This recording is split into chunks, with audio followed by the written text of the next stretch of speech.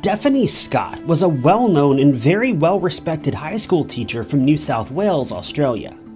Investigators say that Stephanie had been at school on Easter Sunday of 2015, getting prepared for some upcoming classes. Detectives say that as soon as she began to leave later that afternoon, she was ambushed from behind, being forced into a storage closet where a grisly, callous, and disturbing crime unfolded. This isn't the worst part, though. As police would soon learn, this crime would hit much closer to home than anyone could have expected. That's because, as the evidence would soon reveal, Stephanie knew the person behind the crime, and she knew them well. The story of this crime is heartbreaking, stomach-churning, and easily one of the most cold and heartless crimes I've ever covered here on True Crime Stories. So strap in, because this is going to be a wild one.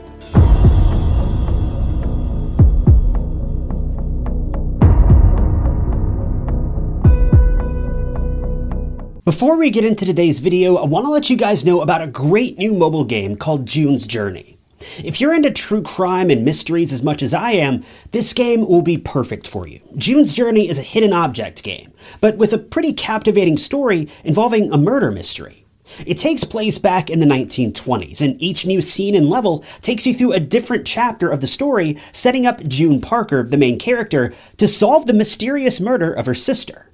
This game is completely free to download, and the basic idea of the game is hunting for clues and hidden objects that may help bring June one step closer to solving the case. You can customize and remodel your mansion as well as your garden island along the way. Now, I grew up playing seek and find games like this, so this game is right up my alley, and I feel like you guys will enjoy it as well. It's super relaxing to play, and it's easy to pick up if you just have a few free minutes here or there throughout the day. You can click the link below in the description to download the game on iOS and Android devices, but it's also available on PC through Facebook Games. So if you're ready to dive headfirst into a captivating murder mystery and help June solve the mysterious case surrounding her sister, just click the link below to download June's Journey. Thanks to June's Journey for sponsoring today's video. Before we get too far into the case, I just want to remind you that pretty much all of these cases come from suggestions that you guys provide. So if there are any other cases you'd like to see me cover in the future, just let me know in the comments or in an email. I may not be able to cover every case, but I'll certainly look into every suggestion that you guys provide. Stephanie Scott was born on October 14th, 1988 in Sydney, Australia. The daughter of Robert and Marilyn Scott, Stephanie was just 26 years old in 2015 when this case took place. Stephanie's father was a principal at a nearby high school for much of her childhood, meaning Stephanie was well educated about the ins and outs of the public school system. With this in mind, it's no surprise that she herself decided to join in and become a school teacher after college. Stephanie had been teaching at Leeton High School in Leeton, New South Wales. Leeton, when compared to similar cities here in the States, is a very small community with a population of just around 7,400 people. It's pretty far off the beaten path, over 80 miles from the nearest city. When doing research into this case, I found several local residents who insist that the town is a wonderful place to be. But I also found a couple remarks about crimes in the area that are pretty concerning, with one person claiming that substance abuse is a pretty big issue in Leeton. This person claims that it's become such a problem that you'll see people on the streets of Leeton dealing in broad daylight or dealing over the counter at their local grocery stores, seemingly without a care in the world regarding who may see them or report them. Now, I obviously can't confirm these rumors, but it definitely makes you question just how great of a town Leeton really is. Overall, though, most people claim that the town is the perfect place to raise a small family, as Leeton is known for being a fairly quiet, clean, and affordable place to live. For Stephanie Scott, things couldn't have been better for her in Leeton. She had a wonderful job that paid well enough, as well as a loving fiancé that she was fiercely dedicated to. In fact, Stephanie and her fiancé, Aaron Leeson Woolley, were scheduled to be married just after Easter of 2015. The two were high school sweethearts, meaning they must have been dating for close to 10 years by this point, becoming engaged about a year earlier in 2014. Their wedding date was scheduled for April 11th, 2015, but an unexpected and tragic change of plans would force Aaron to cancel their wedding and leave the Scott and Leeson Woolley families begging for answers.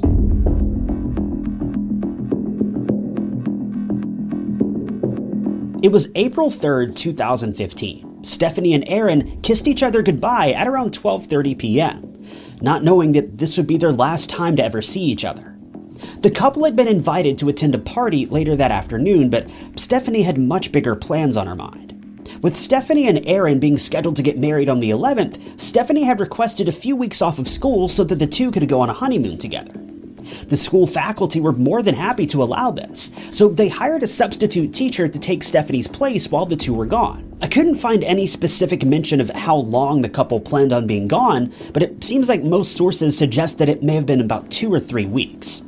With this in mind, Stephanie was still expected to put together a curriculum for her students, though these lessons would be taught by the substitute teacher.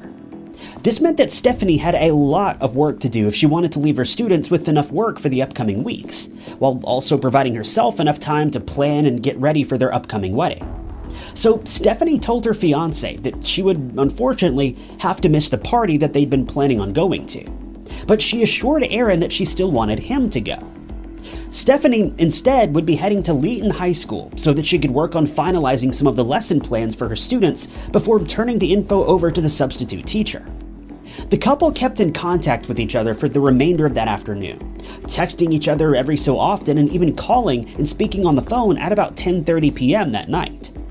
The following morning, Stephanie headed back to the school to make final arrangements, informing her fiancé of her plans via text message, letting him know when she was leaving the house. Aaron got dressed, said his goodbyes to his wife through the phone, and charged up his phone so that he could call Stephanie when he was heading back to the town of Leeton. They had spoken the night before about heading out to one of their favorite restaurants that evening when Aaron returned, and Stephanie was on board with this. But strangely enough, when Aaron tried to call Stephanie later that day, his call went to voicemail. He tried multiple times after this, but each and every time, Stephanie refused to answer. Aaron convinced himself that Stephanie must have just been distracted by work or stepped out of the classroom, and he didn't think much of it. But when he arrived back home later that evening, he noticed that her car was missing, and there was no sign of his soon-to-be wife anywhere. This was incredibly unusual, as Stephanie was known for being a very punctual and organized person. Aaron was incredibly confused, and he began to wonder if Stephanie may have been spending time at a friend's house. He got back into his car and began to drive around town, trying to find any signs of Stephanie, all the while admitting to himself that this was a bit ridiculous, knowing there was virtually no chance of finding her without any clues to go on. He didn't feel like circling the town would prove anything, but he gave it a shot regardless. He felt that he had to do something because this was so unusual for someone like Stephanie. His search of the town naturally didn't yield any results. By this point, he was getting pretty anxious. He began calling all of Stephanie's friends, but when none of them had heard from her either, he knew something was terribly wrong. With nowhere else to turn, Aaron canceled the couple's dinner plans for the evening, and eventually had to go to bed, though he admits that he didn't sleep for even a single moment that entire night.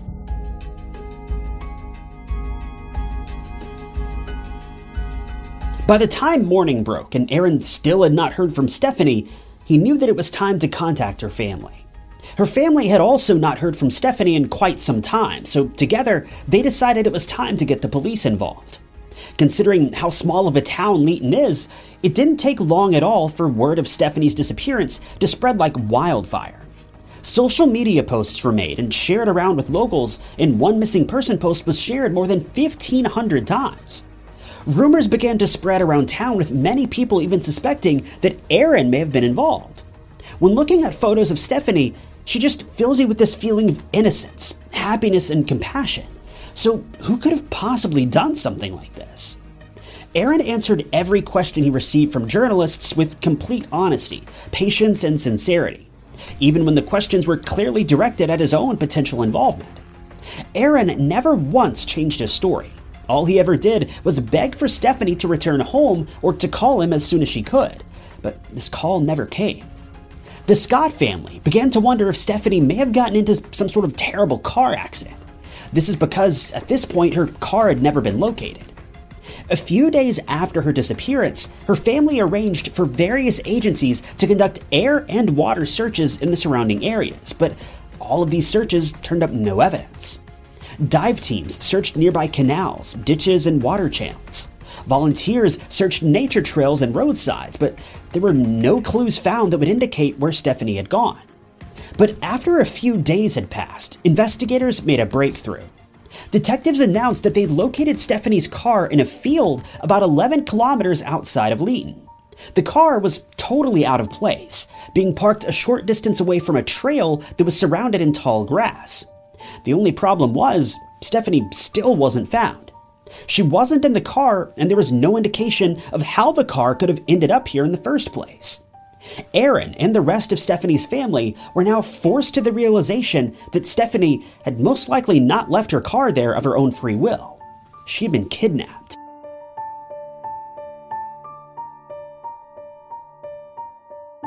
What's interesting about Stephanie's school, Leeton High School, is that the school seems to have had remarkably tight security.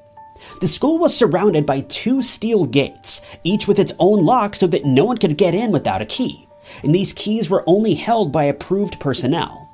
On the day that Stephanie disappeared, one of her colleagues from the school showed up to let her into the school. Both gates had been locked as it was a Sunday, and no other members of the faculty were present, outside of the usual weekend cleaning crew. After Stephanie made it past both locked gates, she headed towards the English teacher's staff room so that she could get started on her lesson plans. She remained there for about 2 hours and 40 minutes before deciding it was time to go home for the day. She then packed up her things and headed for the exit, walking along an interior hallway and calling out to one of the cleaning crew members as she left, shouting for him to have a happy Easter and that she would see him on Monday. A few moments later, Stephanie made it to the exit of the building, which was locked. She stopped just inside the doorway so that she could grab the keys out of her purse. But as soon as she looked down, she was grabbed from behind, with someone forcing their hand over her mouth so that she couldn't scream. Stephanie fought back very aggressively, clawing at him, screaming the best she could, and fighting every step of the way. She scratched at the criminal's face but couldn't get a good enough grip to allow herself to break free. The assailant easily overpowered Stephanie, prying her away from the door and dragging her to a photography room just a short distance away. This room had been used as a dark room for the photography department, allowing them to develop photos for their assignments. Stephanie continued to fight, but it was all in vain. The assailant, still holding her from behind, closed the door behind themselves, then shoved Stephanie onto the ground, with her landing face down with some serious force. She continued to fight even after all this had taken place, but her best efforts simply weren't enough. Her attacker fiercely laid into her, hitting her a total of 40 times directly in the face. After about 40 or 50 seconds, detectives say that she most likely fell unconscious. The attacker then did the unthinkable and took advantage of Stephanie while she was incapacitated. The unknown assailant then pulled out a weapon and ended Stephanie's life right there in the darkroom of the high school. But here's where things get particularly crazy. If you remember, Stephanie wasn't alone in the school that day. According to school records, there was one other person in the school with her, a man who worked for the school cleaning crew. 24-year-old Vincent Stanford had been working at the school for quite a while, being one of their most popular janitors. Vincent lived at home with his mother and brother, and seeing as how he was likely the last person to have seen Stephanie before she vanished, police wanted to ask him a few questions to better understand her last known movements. Police spoke with Vincent on a couple occasions, but for reasons that remain unclear, they began to grow a bit suspicious of him. They asked for permission to search his home, and it seems that Vincent and his family agreed. This would prove to be a critical mistake for Vincent. As they searched his room, police found a set of keys that looked strikingly similar to a set of keys that Stephanie used to carry. But things were about to get far, far worse for Vincent. Police soon asked to take a look at Vincent's phone, and that's when they found the most disturbing piece of evidence thus far. A photo that Vincent had taken that showed a burnt crime scene, as well as a human body that they had a strong belief may have belonged to Stephanie. Why Vincent would have left images like this on his phone is beyond me. Why he held on to Stephanie's keys doesn't make any sense either. I guess he must have been keeping them as a trophy or something. Needless to say, police knew without a doubt Vincent was involved in Stephanie's disappearance. But don't click away just yet, because that's only the tip of the iceberg. As police continued to interview Vincent about the crime, they would learn just how twisted and disturbed this man really was.